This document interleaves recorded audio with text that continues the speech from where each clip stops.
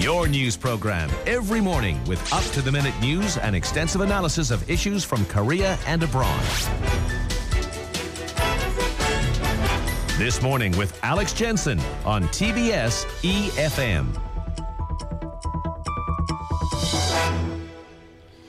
So then, at 7:38, this UN Security Council resolution that's been discussed in draft form and apparently looked like it had been agreed and set to go through was described as the strongest set of sanctions imposed by the Security Council in more than 2 decades by the US ambassador to the United Nations, Samantha Power. North Korea then set to feel the brunt of its actions. That would be a nuclear test, a fourth ever at the start of the year, and then that rocket launch earlier last month.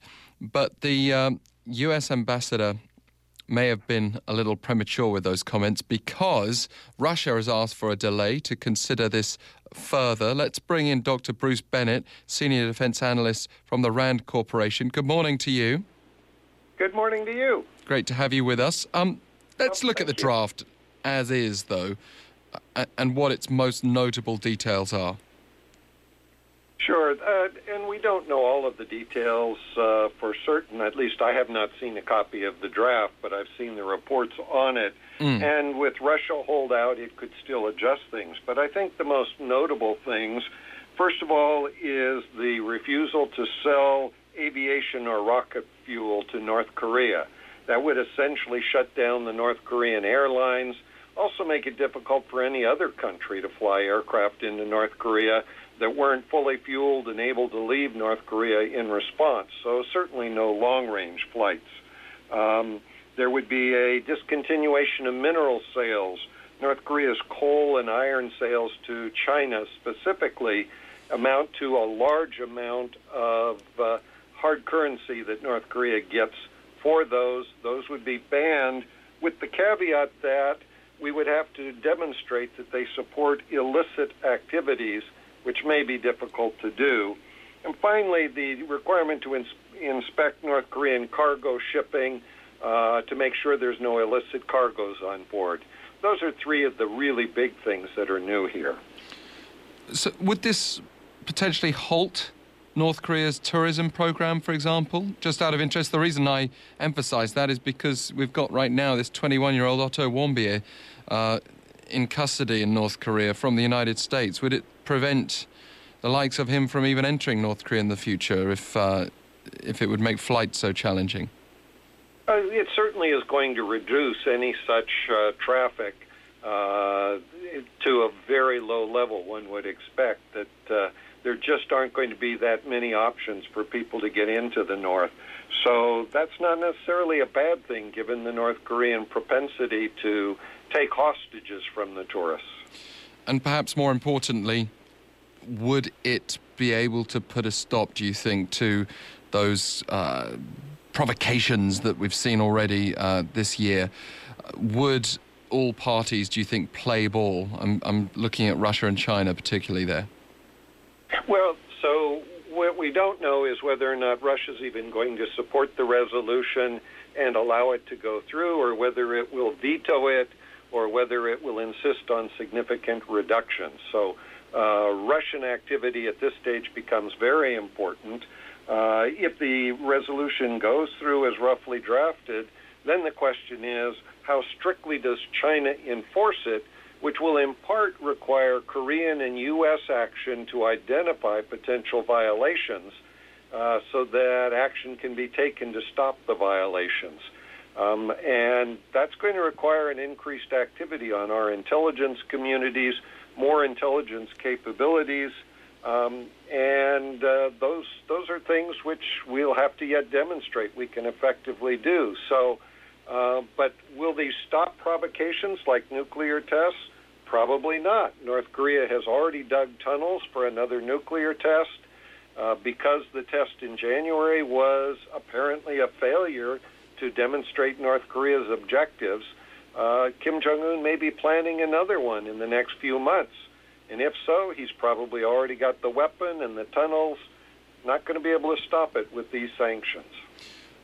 What would then happen, do you think? I mean, is there wiggle room for further sanctions, or have we reached then the limit with this potential resolution of what can be done in non-military terms?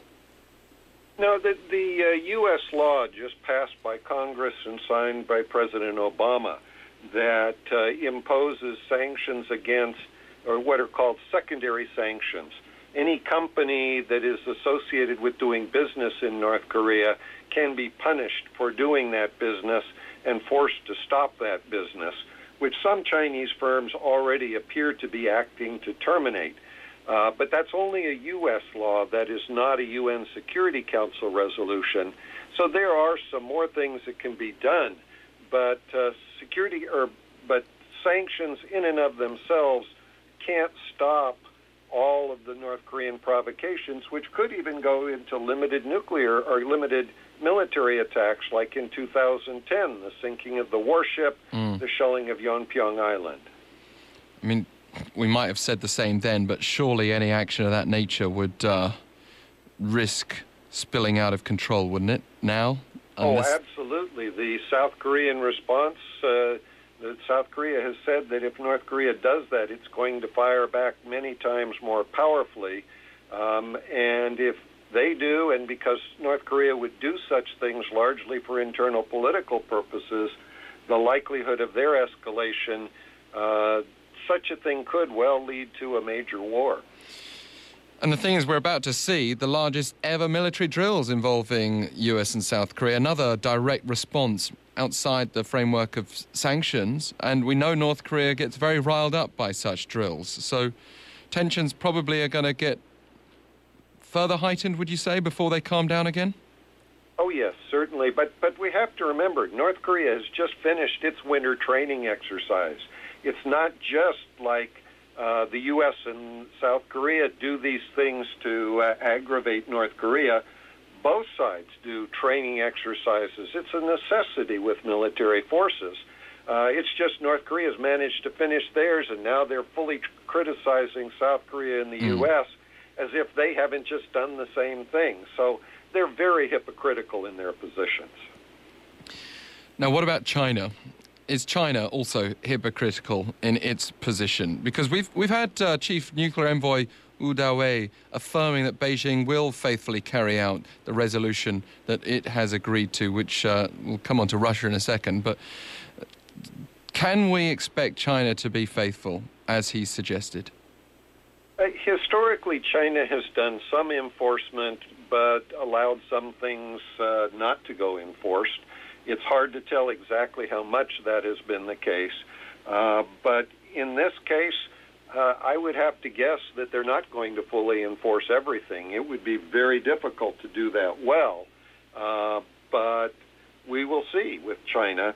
I think the important thing, though, is on the no mineral sales, the requirement that be shown to support illicit North Korean behavior gives China a loophole. It could literally back off from the enforcement and say, well, we don't know that there's anything illicit going on from the money North Korea is getting for these sales. Yes. So probably going to be a mixed bag. China will do some things to demonstrate its support, but probably not be fully rigorous. And why would Russia be holding things up now? China, presumably, if they're happy with it, you know, that would be odd, wouldn't it, for Russia to have a bigger issue than Beijing? Well, there are two ways to read that situation. Way number one, Russia wants to demonstrate that it, too, is a great power. When China and the U.S. hammered out the details, Russia was not involved. And so Russia was naturally upset that it didn't get involved until now and wants the opportunity to shape it like it's a great power as well. But the alternative is to say China was willing to give on a lot of these issues because it knew that Russia could hang them up, and maybe there was even Russian and Chinese working together to decide that China would give on a bunch of things and then Russia would stop it. So you really don't know at this point.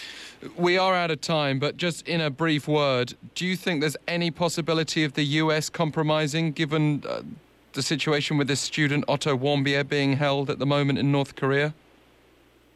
There's always the possibility of a temporary or a small compromise, but I think at this stage the U.S. does not see that any serious compromise would be appropriate. It's going to push ahead with these sanctions.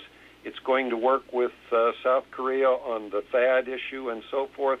I think the U.S. is pretty determined to get things right this time around. Dr. Bennett, thank you very much for joining us. You're welcome. Dr. Bruce Bennett from the RAND Corporation. Our email's open to you anytime you like. EFM thismorning@gmail.com.